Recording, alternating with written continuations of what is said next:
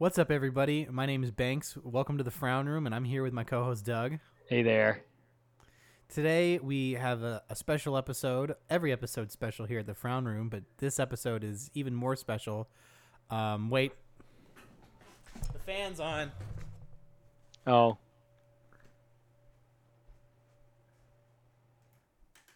I'm leaving this in. Okay.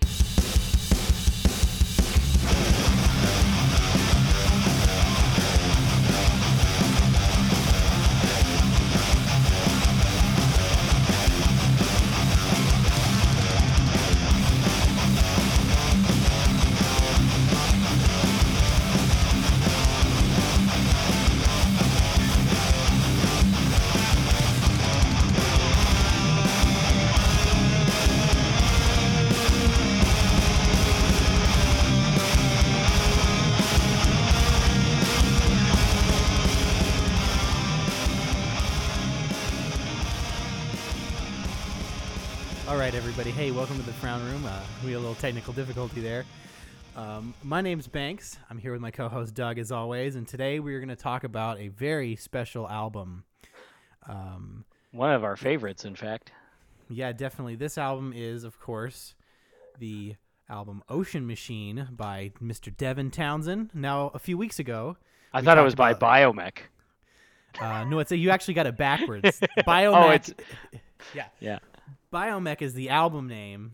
Oh, it's by the band Ocean Machine. Yeah, Ocean Machine is the band, you see. Right. So that was where that came from. As you'll remember a few weeks ago, Doug and I talked about the album City by Strapping Young Lad. And this album, Ocean Machine, as it's now called, pretty much, is pretty much the sister album to that one in many ways. Not only because they were written at the same time, but because there's a lot of thematic overlap and a lot of similar lyrical content. And of course, they're both by Devin Townsend, of course, primarily. Just a little history on this album. This album was released in 1997. It was recorded in several different places, including the Factory Studios in Vancouver. And it was also mixed in Spain by Daniel Bergstrand and Devin, which I'll talk about a little bit in a minute. And the album, Oh, and don't forget, Shithole Headquarters Burnaby. Oh, yes. Well, I didn't want people to know so transparently that I was just reading the Wikipedia, but now that they know, I guess it's okay. So right. There's a lot of cool stuff we could say about this album. We're going to do this one a little different. Last time we kind of just did a big history lesson about City. But I think if you really want that history lesson, I think you should go to the source. And Devin has a great podcast episode that he did earlier this year about Ocean Machine that is wonderful and is probably one of the most important things I've ever listened to in my life. And we'll get to that at later on when I start to talk about Ocean Machine and all that. And so, yeah, basically just check that out if you want to really know the history. Like the deep in-depth history, but in the short of it, it came out in 1997 and didn't really make a big splash, although it sold a fair bit in Japan, which kind of helped Devin sort of lean into sort of a more international career, which is kind of true now still, that he is probably more popular abroad than he is here in North America. Yeah. But overall, the album is kind of a hodgepodge of different sounds. It's got progressive metal. It's got a little bit of a alternative rock feeling to it. It's got a very 90s sound, a very 90s production style. A lot of the touches of industrial music as well. It's just a very industrial sound overall. In its production style. But I guess you could say that's sort of a 90s thing. Yeah. And as we all know, the 90s were the last time that something really meant anything. So there you have it. Yeah, now you know. So that's why we're going to keep talking about stuff from the 90s. So, I just kind of want to get into it here with Doug and maybe talk about first how our first sort of experiences listening to this album, because this is one that we've both been listening to for years now, and kind of get into maybe some of our initial thoughts and some of the initial reactions we had to it whenever we heard it. Well, You know, I'm trying to rack. I'm kind of racking my brain over when was like the first time I really heard this record. But as far as I can remember, I think I first heard it around 2008. So it was right when I was sort of like finishing high school. Um, so when I heard this record, it was because I had heard Strapping Young Lad before that, and I had heard some of Devin's stuff before that as well. But this album was one of his that it it it took me a bit longer to actually hear it. Is the weird part, even though it's kind of considered a classic of his discography. But for me, I was kind of in this transitional phase in my life. First moving away from the parents' house and kind of going out into the big world and all that. And I think there was a lot. I think thematically the album is a lot about sort of this transitional phase in one's life. And there's a lot that's always kind of resonated with me about that. Just in like lyrically and musically. Um, there's something one thing I've always found about this album personally is it's one of those records where despite being a heavy metal record ostensibly, it has a very calming atmosphere to it. It's always had a very like relaxing, almost like entrancing sort of feel to it. Um, you could say part of it is just like the production has this. I mean, you'd think like an industrial sound, like a '90s industrial sound, would have like a really harsh feeling to it. But this one, there's something about it that just has kind of a nice, easy feeling on the ears generally, and it's surprisingly so for a metal record. Um, it's just one that I feel has a very timeless quality about it too. I mean, it's one I can put on just about any time and enjoy because the bass songwriting is just so solid on this record. Um, and it's just there's not a single moment on this record that's really boring for me. But it's interesting how for the most part, it follows some pretty like poppy songwriting conventions, but it's all in the details for how he writes it that where I think this album really stands out from any industrial rock or hard rock record from that time.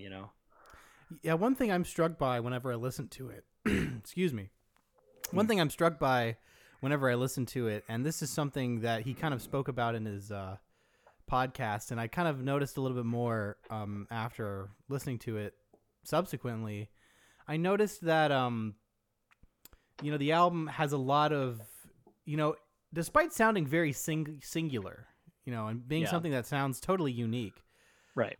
you can also hear tons of different influences, all over it. Yeah. One of the big ones I think is actually Metallica, Yeah. and like the Black Well, Album. didn't he use the snare from Sad But True like in a sample for this album? Yeah, so that's pretty funny. Yeah, when they recorded the album, the drums, the performances were good, but the drum sound wasn't, really all that great.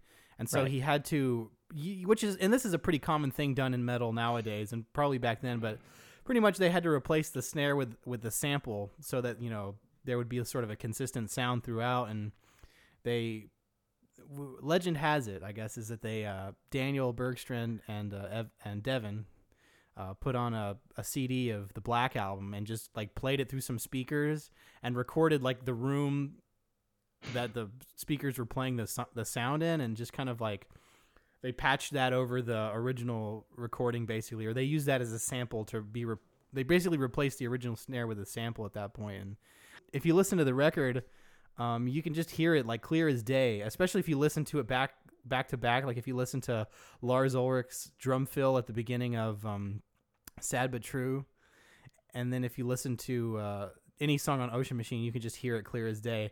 And if you listen close enough, you can actually hear there's like a little bit of like a palm muted attack from James Hetfield, because the second that they took it from, like the exact note that they took was like one where there's like a guitar hit and a snare hit at the same time, so you can almost just barely hear a little bit of guitar on there too. It's kind of it kind of really adds to the weird mystique and the mythos of the production of the album to me when I hear about that. Right. Well, I, and you could say it. You know, when we talk about industrial sounding, like production, there's something about the the way that sampled snare sounded that gave the album part of its sort of industrial flair. You know, um, Yeah, just absolutely. that little bit of extra weird touch to it, I suppose.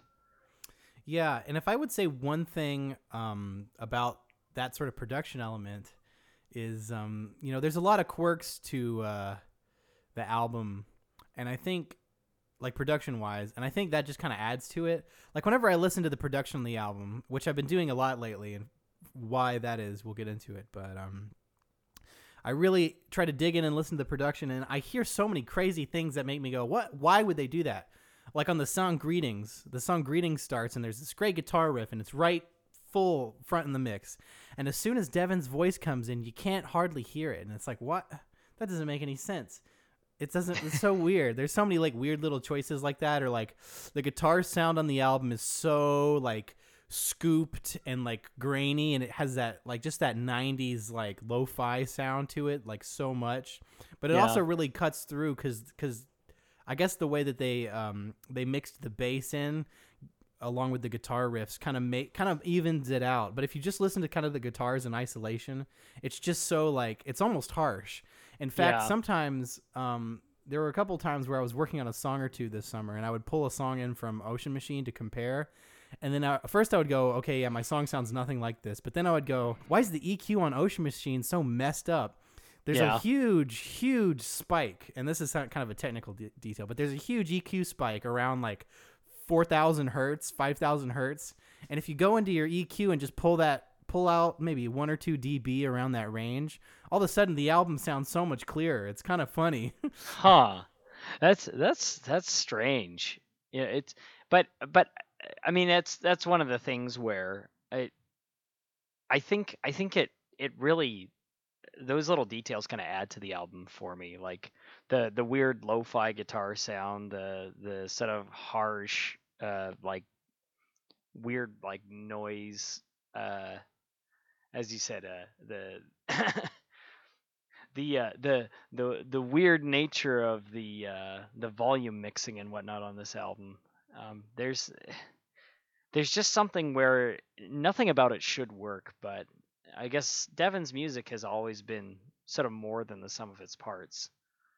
Um, Yeah, and I think all of those things combined with the fact that the album is just so like brick walled, and like all of the tracks just hit you in the face, like especially when like you'll have a big chorus or something and it'll just hit you, and it's the sound is so soupy and so like almost undefined that it kind of envelops you, and you kind of it has its own ambience and atmosphere to it because of that, even though it's so like loud. I mean, it's like a really yeah, loud album. and um it's weird because I mean, just a bit ago I was talking about how relaxing I find the album, but I yeah, I think it's mean, I think that's because kind of of that. yeah, I think that's part of it. It's kind of like not like white noise, but it has the same kind of quality and kind of like satisfies my ears the same way. Like Right. I really often will put on this album and listen to like the first 5 songs to fall asleep, and then I'll get Yeah. to like the fifth song and I'll be like, and I'll take the headphones off, kind of like half asleep, and then go to bed. But then Yeah. but yeah, and because those songs have such a quality to them that they just kind of ease you into like a lull almost. And Right. that's not I would say that's not only kind of like a rare thing in general, but that's kind of like unlike many other of Devin's albums, except for the ones that are like intentionally meant to be ambient, like Ghost or Dev Lab and the Hummer. But Right. like or Key Casualties are cool, but this album has like it's like different than those in that Right. it still has like the rock and metal sound of his other music, but it's like it's got that same ambience to it. And Right. there's spots here and there where he'll have that again throughout his career, but this album is kind of the one that kind of encapsulates that the most, and kind of Right. it really sets itself apart from the others, and it's possibly because it was just the first one. Yeah. Yeah. Yeah, because I mean, every other album after this I would say has a somewhat different production style than this album did, even. Yeah. But Well, I would say every album afterwards has like a completely, they all each individually have like a different production style. I mean, right, I think more recently, like some of the later DTP albums, like Sky Blue and Dark Matters and Transcendence and Epic Cloud, I would say those three sound pretty similar. right, But then Empath sounds nothing like those. And right, like none of those sound anything like the first four DTP albums. And then like right, Terria sounds nothing like Ocean Machine. And like right. Infinity sounds nothing like Ocean Machine. And then Physicist sounds like none of the rest of them. Yeah, yeah. No, he's always been sort of reinventing himself, but this album kind of is it's the first big step of a big journey in a way. Although, I mean, we should point out this is really like his fourth album. Because like really, really the fifth if you want to count the Steve Vai album. Right, because we had Sex and Religion. We had City came out before this. We had Punky Brewster, Cooked on Phonics, one of the finest works in his catalog. Boo. And then we had what was the other one? Heavy is a really heavy thing. Oh, Heavy is a Really Heavy Thing. That's right. Yeah. How could we Um, forget that album? How can you forget great songs like Satan's Ice Cream Truck and Happy Camper and Oh yeah. That was Goat? As I'm sitting here naming all of the songs on the album that aren't the good ones. yeah. Yeah. I mean there are some fun songs. Anyways, Ocean Machine though. This album I think it's interesting cuz the first half is pretty for the most part like very you could say more like standard songwriting in a way, but it's the second half is where this album starts to get really like crazy and weird with stuff like Funeral and um, Bastard, Not One of My Better Days, / Girl from Blue City, and The Death of Music, where I mean those three have they're much longer songs comparatively, but they're these bigger compositions. Yo, can I tell you my theory that I like? I'm having a revelation right now. I just came up Oh with yes. this. Oh So yes. you can think of Ocean Machine as like a 3-act play. All right? Right. Check it out. So the first, hold on, let me look at the track list. So Seventh Wave through Hide Nowhere is the first act, right? Right. That And makes that's sense. kind of those songs are kind of introductory. Like you have Seventh Wave, which is like kind of about escape or about the growing notion that things are about to change. Right. And then Right. the song Life, which is kind of like an affirmation of like an attempt to maintain positivity. Right. And then yeah. Night and Hide Nowhere are totally like kind of escapist songs about Right. kind of disassociating, I guess you could say, especially Hide Nowhere, which is kind of really about drawing inward and kind of like trying to escape from reality or like thinking you don't belong, feeling out of place. Right. But then you have Sister, 3 a.m., Voices in the Fan, and Greetings, which is like, Yeah. and Regulator too. And this is Right. the act 2. Right. This is like the more experimental part of the album because you have Right. these like Right. short little transitionary songs. Right. And you have this song "Voices in the Fan," which is a very strange song. It's like a Well, that's one of the ones where it's like full industrial metal, more so Yeah. than anything else on the record. oh yeah, Good. definitely, and it And has it's- all these. Go ahead, yeah. Well, it's especially interesting because the first four songs or the first four songs have this much more sort of standard hard rock, heavy metal sort of sound to them. But yeah, it was Voices in the Fan goes into this really really weird like industrial territory that you were saying. And then like the song like ends with these like recordings of a choir or something, and it's so strange. Like it's really Right. Sister, 3 a.m. and Voices in the Fan are like this weird like sound collage of like tracks. And then Yeah. you have Greetings, which is this short little song, which is almost like a fanfare, which leads right into Regulator. Yeah. Which is kind of for me the end of Act 2. And then once you Right. get to the last 4 tracks, Funeral, Bastard, The Death of Music, and The Thing Beyond Things, I think, and Thing Beyond Things to me is not a bonus track. I know it's listed as a bonus track, but I don't think Is you it? can actually. Yeah, I'm pretty sure on most copies of the album, like on the Oh. CD, it was listed as a bonus track. But Oh. to me, I it's don't have like the original. I don't. to to me, it's crucial to Right. Right. understanding the whole point of the thing is Thing Beyond Things. Um, but yeah, Funeral, Bastard, and Death of Music, and Thing Beyond Things is kind of like the final act. And to Right. me, that run of songs really, I mean, to me, sometimes I'll say to people, I mean, that run of songs is like the album, like the whole like point of, the whole arc of the album is kind of in those 3 songs where you have Funeral, which is, about being a young person and experiencing the death of a friend. And then Bastard, which is like about having like a freak out when you're on drugs or something. I think that's what Well, he said that was Bastard about. was sort of like the sister song to Detox by Strapping Yeah, Young Lad too. So. exactly. Yes, it's kind of about like I guess you could say ego death in a way. Right. And then Death of Music is I mean the name of that song is quite literal. I mean that song is about how, when he went to LA, and started working with Steve Vai, his perception of what the music industry was completely changed. And like, it was almost like literally music died for him in a way. Right. And then Things Beyond Things kind of wraps it up in a neat little bow where it takes you back to adolescence. Because not only was that song recorded, like I think it was recorded either during or before the Steve Vai project. Oh, interesting. Yeah, Things Beyond Things is actually older than most of the rest of the songs on the album. Right, because I mean, it feels like this very mature, and very somber song. It feels like a song that comes from like almost like someone looking back on his life rather than someone who's early in his career.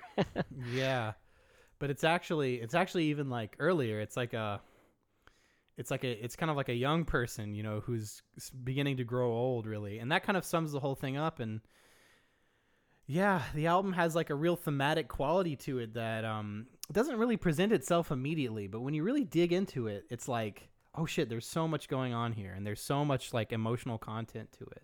Yeah, it's interesting because there was always something that it part of it is maybe I discovered this album sort of just at the right moment too, when I was kind of going through learning more about myself and kind of going out into the world. But there's always been something that really resonates with me, and the more I dig into that, the more I realize, oh, so why that is.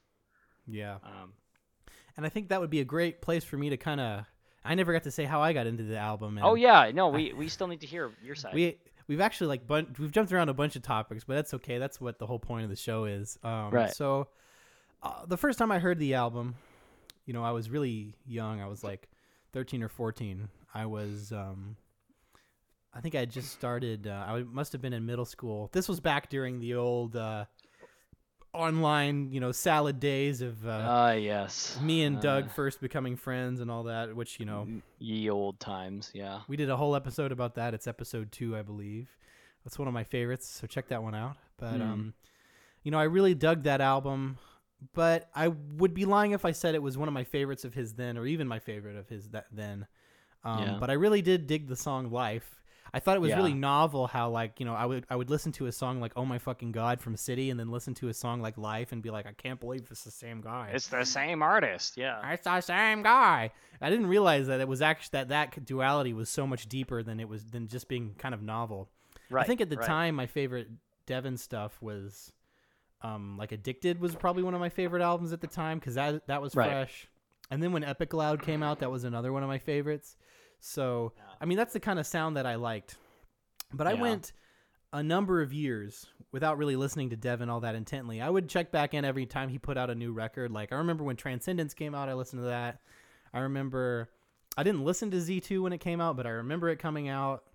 And I remember, I think I was vaguely aware of Empath coming out. But it really, and this brings me to my experience with Ocean Machine, is this past summer, I had listened to a little bit. I was starting to get back into metal again after not listening since last summer.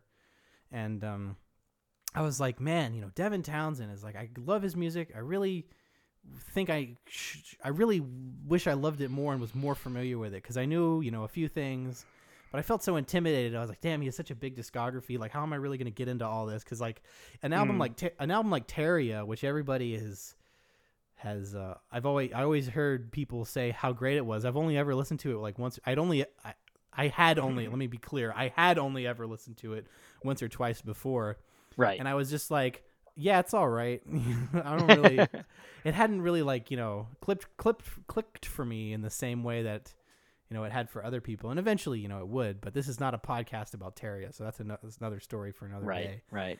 And, so, I think it started, I listened to Transcendence for a while in our Discord group. I would stream some music for the guys, and I don't remember if you were there, Doug, but I remember a couple of our other friends were, and I'd stream Transcendence, which was, to me, was still kind of fresh because it only came out 4 years ago, and it was sort of the last new thing I'd heard, and I was like, yeah, I need to check out more of his stuff, and it slowly happened. But what really did it for me was when I was kind of on a YouTube rabbit hole one day, and I had just finished up classes for the semester, and this is obviously during like COVID and everything, and quarantine, and I was back at home with my parents. I'd had to move home from being at graduate school and complete school, online, and I was at home with my parents. And I remember I was sitting on the back deck. It was hot. It was a balmy South Carolina day. It was like 90 degrees, and I saw that a month ago or so. At this time, it was a month ago, maybe 2 months ago. I believe it was May or June when I started digging into this. But I saw that Devin had done a podcast about a bunch of his albums, and I was like, oh, this is cool. I like his music. I'll check these out. So I listened to the Ocean Machine one, and it really blew my mind. And when I say it really blew my mind, I think it like really set off a bunch of dominoes that really not only led me to rediscovering his music, but in a way like taking steps to restructure, my life in a new way. And essentially, the podcast is like, it's almost like you hear like the journey of, a young man who's trying to make a record and get it made, because it took him so long to make the record. He's so much of the music on the record was written even before Steve Vai. Like Funeral was written before Steve Vai. Death of Music was written before Steve Vai. Things Beyond Things and Bastard. A lot of these songs were written before Steve Vai. Right. And the process of him trying to get the album made is like a coming of age story in a way. Because, it took him so long, and in the meantime, he had all these other things going on with Strapping Young Lad and Punky Brewster. And when he finally got it made... Punky Brewster being the most important project, of course. Shut up. And but in the process of all this stuff getting made, it was like, he couldn't get, he basically couldn't get arrested, like the whole, like no one was interested in Ocean Machine at all. And of course, then he had to go through the experience of going to Spain to mix the album with Daniel Bergstrom, which was like a miserable experience because the studio owner would always kick him out, so he and Antonio Banderas could play guitar songs in the studio and get drunk. This is true story. That's by a the story. Way.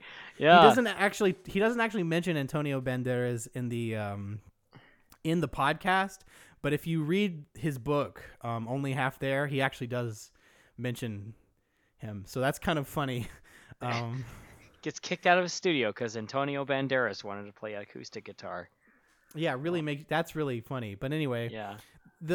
To make a long story short, or long story long, because I've already talked for like 5 minutes about this, hearing him talk about Ocean Machine in these terms, an album that I already liked, but I never realized was so deep and had so much like real life struggle attached to it, not only lyrically, but actually in the actualization of putting the record together, I was like, oh, I need to check this out and listen to it some more. And so I listened to it a couple times. I think I listened to it like maybe 2 or 3 times in like one day. And I was like, oh my God, like it was like a light came on. And I was like, first off, I was like, I have to do something like this because I'm also going through this kind of thing now. And because for me, basically, and I mean, I know I'm not unique. I'm not the only person whose, life was totally like upended by the pandemic. But basically for me, I was finally getting to the point, I'm in graduate school and I'm trying to make a career for myself as a jazz musician and a music teacher and all that stuff. And I was finally beginning to get momentum. But, there were a lot of experiences I was having at the time in graduate school. And this is not the fault of any one person. This is mostly like a bunch of experiences that were just negative and added up. And, there was a lot of, like personal psychological things I had to go through. Right. But, that combined with the fact that I was finally starting to gain momentum after all of this struggle, and then all of a sudden everything is kind of pulled out from underneath me, kind of forced me to really, really reevaluate my priorities, not only like in the music I enjoy playing and listening to, but like in what I wanted to do. And so basically, the TLDR of that is because of Ocean Machine and the Ocean Machine podcast, I decided that I was going to make an album of my own, which is not out yet. It will be out, listen in maybe a month or so from now, maybe sometime in October. I'm probably going to put a single out and make a big announcement. But this is sort of me getting the hype up for that. But so yeah, this album had a big impact on me so far. And, I really felt like this album delivered unto me a major paradigm shift. And not just this album, but Devin's work in general helped me realize that, I can, because I'd always wanted to make, rock music too. Mainly I'm a jazz musician. For those of you who don't know, I play the saxophone. I've been going to school to learn to play the saxophone for going on 6 years now. I did 4 years of undergraduate. Now I'm in a graduate program for jazz studies. I've played in, big bands, and I've done all kind of like live gigs playing, jazz in restaurants while no one's listening and all that kind of stuff, like wedding gigs and all that stuff. And, I realized that I was kind of, and I don't want to, get into therapy here. I'm probably going off a little bit, but this is important. I realized, oh my goodness, there's a whole side of my music listening and enjoyment, and potentially my output that I'm ignoring. And so I ended up basically, I pretty much bought a guitar and wrote a bunch of songs, and now I have this record. So that's the TLDR of that. So yeah, basically this album was really important to me. Right. Well, this album's sort of the perfect example of like grace under pressure in a musical sense. There's a lot of great stories of real gems that were kind of carved out from adversity in a lot of different art and medium. What's a good example? Most great things. You could say the Lord of the Rings films. Andrei Tarkovsky's Stalker. Uh, a lot of these great pieces of work, and this album, I think it really shows, even in the lyrical content and just like the themes of the album, that this was an album that was really, it was born from a lot of pressure and struggle and I suppose most importantly, a lot of growth while it was happening. So with that in mind, what songs do you think resonate with you the most off of this record, Vegs? I would say there are some clear ones. Yeah. That I like a lot, like really, really speak to me. Particularly the song "Funeral" is the one I kind of go back to the most from this album. I think that album one's just an emotional powerhouse of a song. Yeah, not necessarily because I relate to it, but the emotion in that song is just so palpable. Yeah. And you watch any like those live performances of him playing that song where he's practically bursting into tears playing the song. It's incredible. Yeah, it's like that song really just, I think that song is sort of one of the pivotal moments of the record, like, and really kind of encapsulates the whole emotional kind of element of it. And I think, it's funny, most of the other songs kind of have a more reserved quality, but that one, I think he lets it a little more loose on that one, especially in like the song doesn't really have like a chorus or anything, but it has like a kind of a bridge section where the song gets huge, and he goes into some really kind of emotional lyrics about like dealing with the death of a friend. Lyrics like particularly starting at the part where he starts to sing, "A world away, you turn away, I'm wide awake, and I don't need your home." I don't actually know what that one means, but it's like the way he sings it, it's like, oh yeah, that's crazy.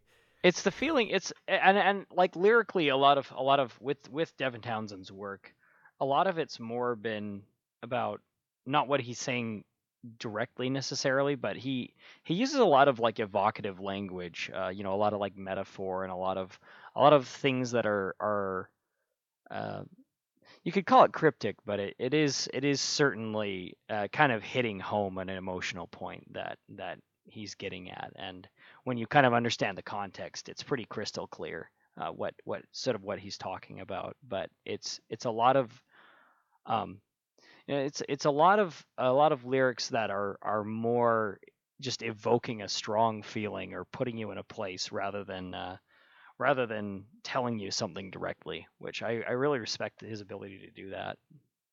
Yeah. So if Funeral is the song that I think emotion one of the or at least one of the songs that I think emotionally really encapsulates the record, I think Bastard is the song that musically encapsulates the record from the standpoint of the atmosphere. Yeah, I mean that song just about has every single like aspect of that this album on it. I mean, it has like that kind of hard rock riffs that really start the song out, and it kind of goes into these more grand atmospheric parts later in the song. Um, it's a 10-minute long song. Yeah, and it has like a proggy element to it. Yeah, But the riff is very memorable, and the lyrics are very direct and very memorable as well. I think this song is another one of those epic songs that when you see him play it live, it's like, holy Jesus, this guy's gonna lose it. But right. Yeah, yeah, that one's just kind of a song about hopelessness. If you think about it, yeah. funeral is about it's kind of like sorrow and sadness, and this and Bastard is about hopelessness and feeling. Because even the second half of the song, the girl from Blue City, kind of has that vibe too. Yeah, yeah. It's I got a bit more of a. I mean, the main like chord progression of Bastard definitely has a bit more of this like somber, I would say, tone than Funeral even, where it Yeah, well, it it kind of sorry. yeah, well, yeah, it kind of has this like dissonant sound to it because he uses these like minor six, minor third intervals, and it's like really strange. It doesn't have the same kind of like normal tonality you would of like a song that's like minor or it's meant to be sad, but Right, it really works. right. Yeah, there's sort of this. It's almost like a. I mean that dissonance in the song.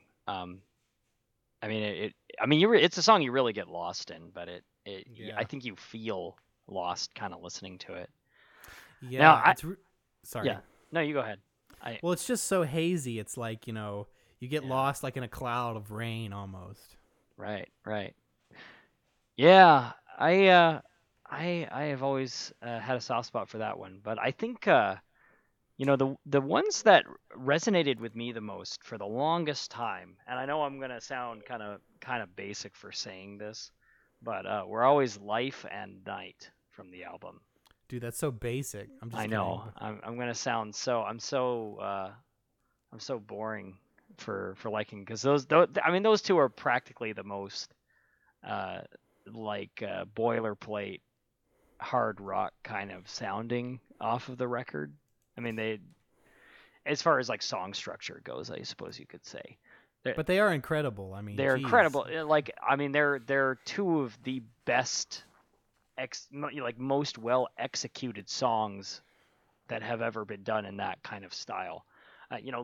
Life is this. I mean, it feels like kind of a hard rock anthem that you could almost hear a song like that playing on the radio in the like in the early 2000s. Like when Yeah. I first heard that track, I almost thought like to myself, I could almost hear like Nickelback or something playing this song. Yeah, maybe I wouldn't go that far, but not it not definitely that far, but it's one of those yeah. songs where you could imagine like a mainstream like hard rock group playing that song. But Yeah. Or you could just imagine hearing it on the radio. Like it has such a right, radio quality. And I think right, maybe that was intentional, but yeah, yeah, that's a it great song. Yeah, I mean, there's a lot about. I mean, lyrically, it's. I mean, it as you said, it's like an affirmation, sort of his struggle of sort of being alive and stuff. It's always been sort of a beautiful thing. And one song I think we should point out, because this song has kind of like gotten a lot of traction between us and like conversation. Right. When it was a song that I think otherwise we never like talked about, is the song "Hide Nowhere." Yeah. Well, yeah. It's just so. There's something about between like the weird like chanting part at the end of the song, where he's got some weird chorus of him saying hide, hide, hide, hide, hide, hide, or whatever. Yeah, there's And like so there's like these tons of vocals, and it's like panned yeah, left and right, and it's crazy. Yeah. it's crazy sort of like weird chaotic thing that he does at the end, and there's just like there's just sometimes these weird occasional things that happen in that song, like him saying like gonna talk about Gonna talk about. I right in actually the don't think middle that's of what the he. verse. I don't even think that's what. I don't even think that's what he says. It doesn't Actually, does that's not really how he says it, no, but what he said. What he actually says is, "Hear them talk about." It's yeah, not gonna yeah. talk about. Right. It's But it's kind of like System of a Down saying you wanted to when in Chop Suey it's like his equivalent of that. or it's like Detox. It's like, "Hey, hey," but Hey, it's like Yeah. I don't know what he's saying there. Yeah. But Apparently it's memes hey you aside, mo, but what? I don't That's know. weird. Anyway, Okay. memes aside, actually a great song that I Oh, it overlooked is. for many years. Right. And Right. that's another one where whenever it starts, like the guitar, there's like a little guitar part that's really like distant sounding, Right. and you can kind of barely tell what he's playing. I always feel like the song is gonna sound like different, like it's gonna be in a different like time signature, because the riff doesn't really come through clearly. It sounds like weird and muddled, but then when the drums come in, Yeah. it's like, oh, this is what we're doing. Right. Right. Yeah. He kind of throws you through a loop there on this song for a bit. Yeah. It's got some. I think it's got some of the elements that you wouldn't. I guess it would sort of define a lot of his later work, where a lot of the more like crazy, wacky, like silly stuff you'd expect from some of his later works. Yeah. Definitely got their start with Hide Nowhere, because for the most part, this album definitely has a bit more of a like a somber tone in general than Yeah. most of the not all of the Devin Townsend works, but a lot of most of his stuff has this more whimsical, weird feeling to it. Well, With yeah, if you just think about Infinity, which came right after. Infinity right. is like It's all it's weird like shit. yeah, like um, Bad Devil, and yeah, even the songs that are more serious on that one, like Life is All Dynamics, I get the idea that song is just crazy, right, right. Well, and you got like noisy pink bubbles as Oh yeah, that's a well. funny little song. It's a great one. But yeah, I think like the weirder stuff, definitely. I want to say Hide Nowhere is kind of where that seed got planted in a lot of his solo work. To be honest, Yeah, I because I think of that song, and I think, um, oh yeah, like there's probably a DTP song that sounds like this somewhere. right, right. I can think like, okay, this is like years down the line. I'm sure some of the ideas he had for when he was writing some of the crazier stuff on like Infinity or Ziltoid or something like that. This the song Hide Nowhere definitely kind of laid the groundwork for that kind of stuff. Not to say like there wasn't silly stuff in his music beforehand. I mean, Cooked on Phonics came out before, but Cooked on Phonics was it was more funny because of the concept, not in the music itself.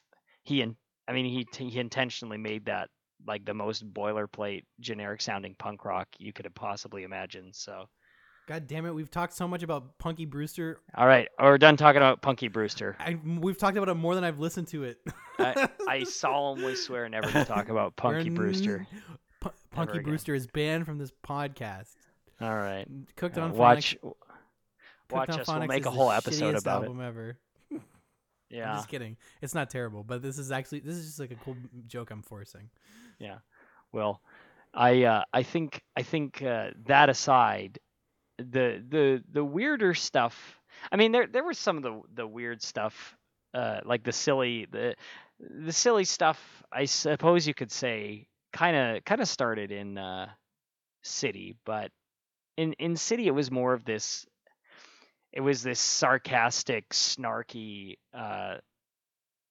more of just him lashing out in a very like snarky way, uh, with his occasional lyrical things, but it was a lot more like baked into the music itself with Hide Nowhere, I'd say, where it's more just the weird things he does in the songwriting with the chants and stuff. So, Doug, what do you think about the song "Death of Music"? Okay, Death of Music. Let's talk about Death of Music. And now I didn't like this song for a long time. It took me a while. It was one that I would usually like sleep through.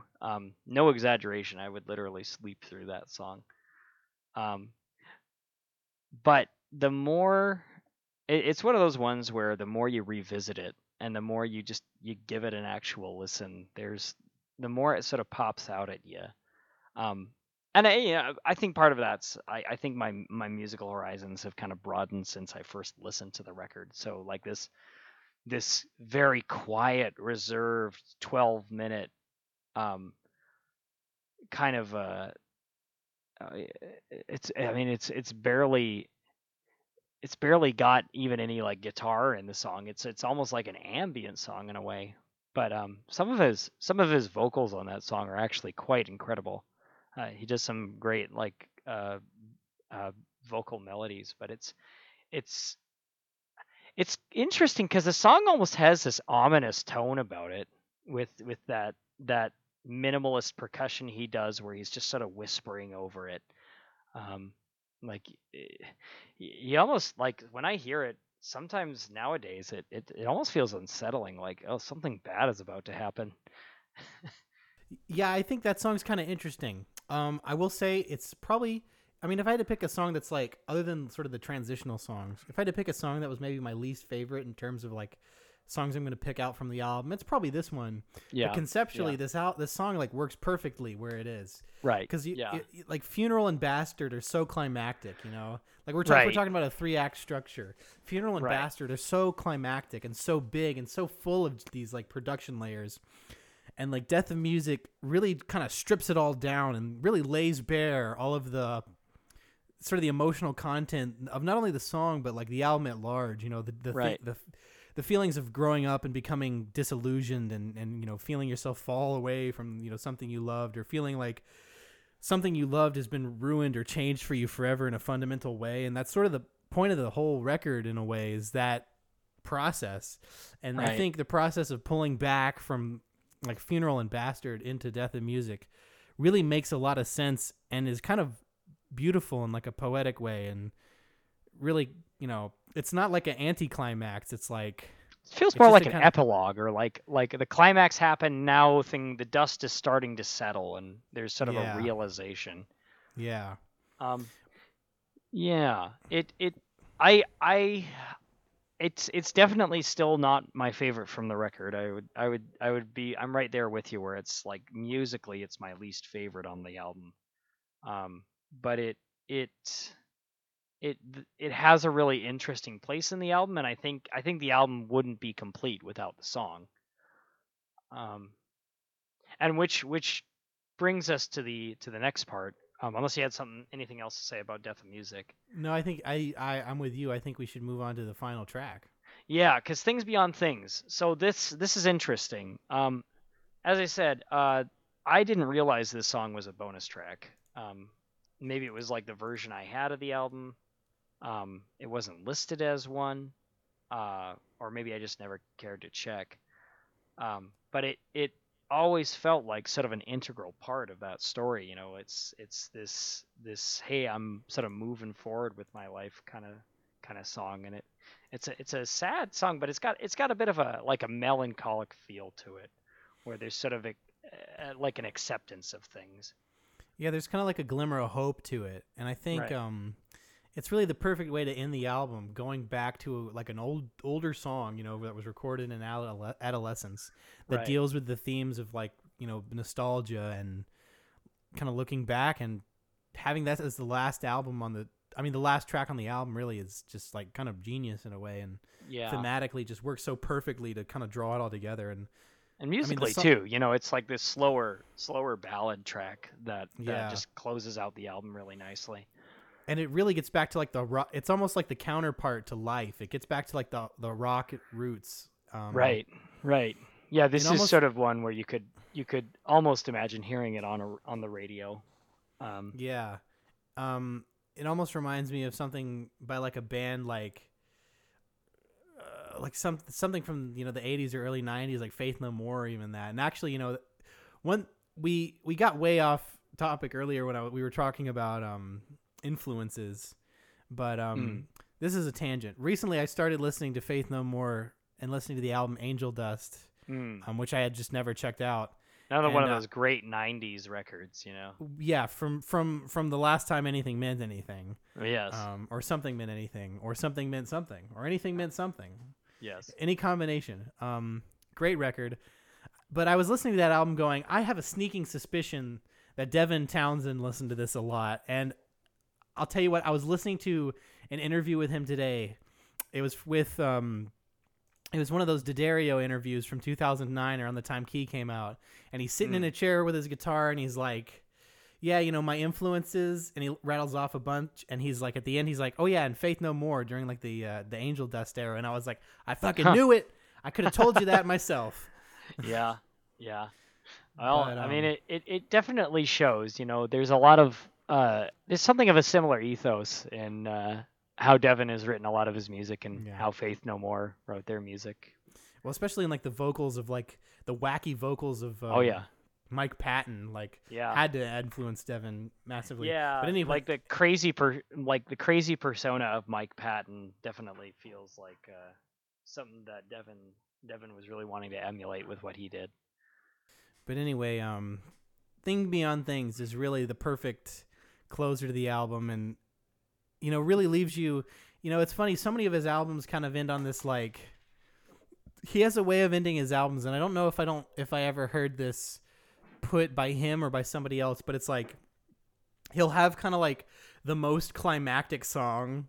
Like think about an album like, you know, Deconstruction or Terria, where like on Deconstruction you have the title track, and then you have like a track afterwards that's like shorter, and it like packs a little bit more punch. It's almost like when you get to the end of the movie and you have the Yeah, climax, but then you have to have like think about the end of Return of the King, where it's like they throw the ring in the volcano and then there's like 20 minutes of movie afterwards. That's how yeah, Devin's albums are. Is he'll have like a big song that's like, really climactic. Think like Tiny Tears from Terria, and then it goes into Stagnant. yeah. Or like on this album you have Death and Music into Thing Beyond Things, which almost feels like, to me, it's like closing credits. Like you're Right. you're Yeah. listening to this song as the credits close, and it's like Right. it's And kind of then cool. and then there's the post credit scene where Devin starts screeching his head off. Oh yeah. Oh my God. The scream. I used to not like the scream, but now I kind of dig the scream from an Yeah. artistic standpoint. It's like, oh, that's like the whole point of it. It's like, you're just like, I've been through all of this.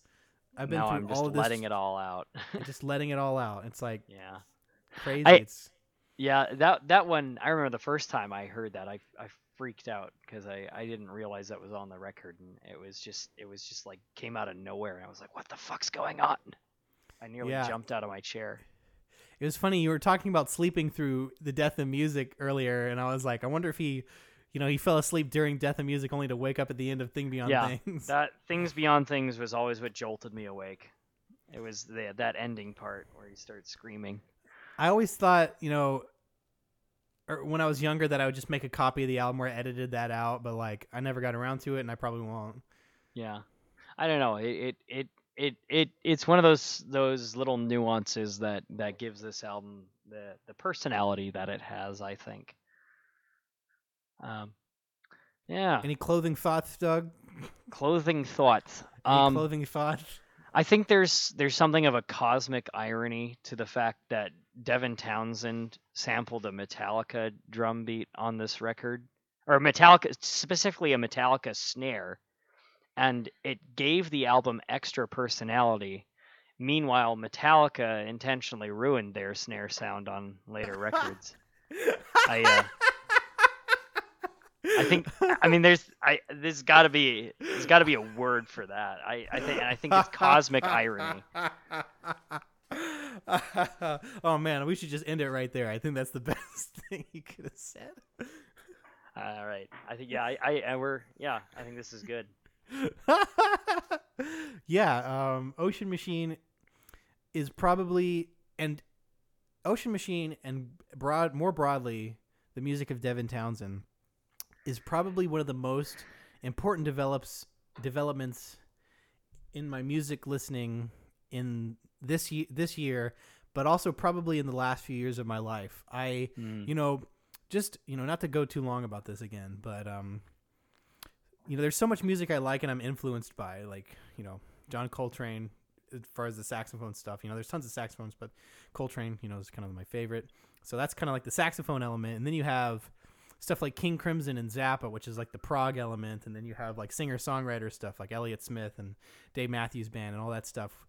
But I always wanted to make music with all those things, and I never figured out how to channel it.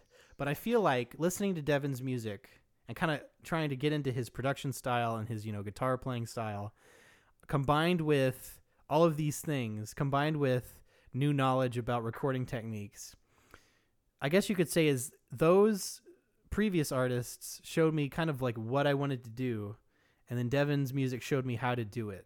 And I think that is probably the most important thing that not only his music has shown me, but Ocean Machine has shown me. And that Ocean Machine is now one of my favorite records of all time, easily. Yeah. My favorite album by Devin, and one of the most important sort of discoveries for me as of late, I think. So there is one more thing I wanted to mention. As you know, there was he's done like live performances of this album quite a few times, but there was that specific one live version of this album that he recorded. That was it, the live at Plovdiv one. Yeah, Plovdiv. Yeah. So what? It's interesting. I actually have not listened to the live version, but I mean Devin is pretty amazing live if you've ever seen him. But I'm wondering, have you ever heard that live version of the record? I have. So Okay.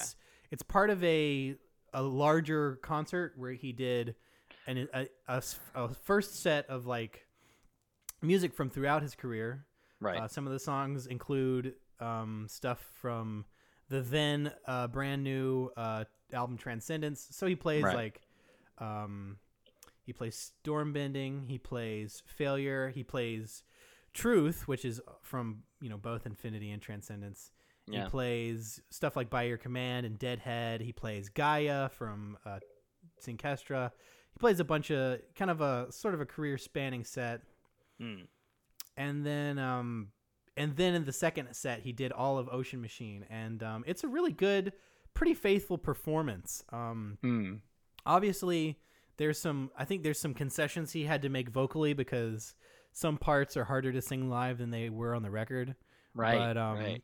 I mean, it's definitely worth checking out.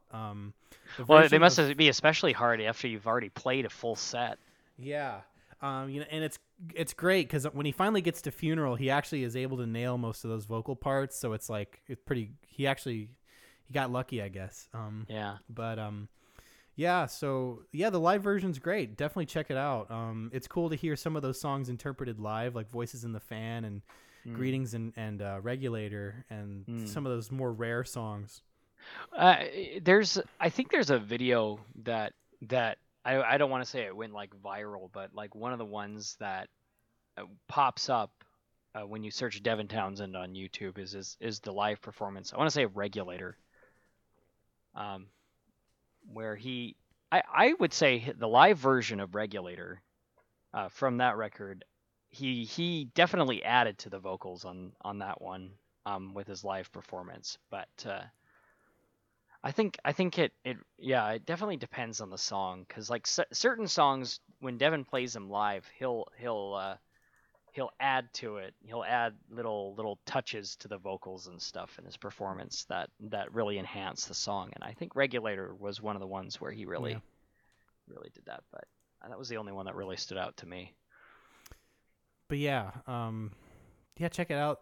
That's a great live album, and I mean, obviously, I think I prefer the original album because the live you don't really get the same on... production style that made the first album so special.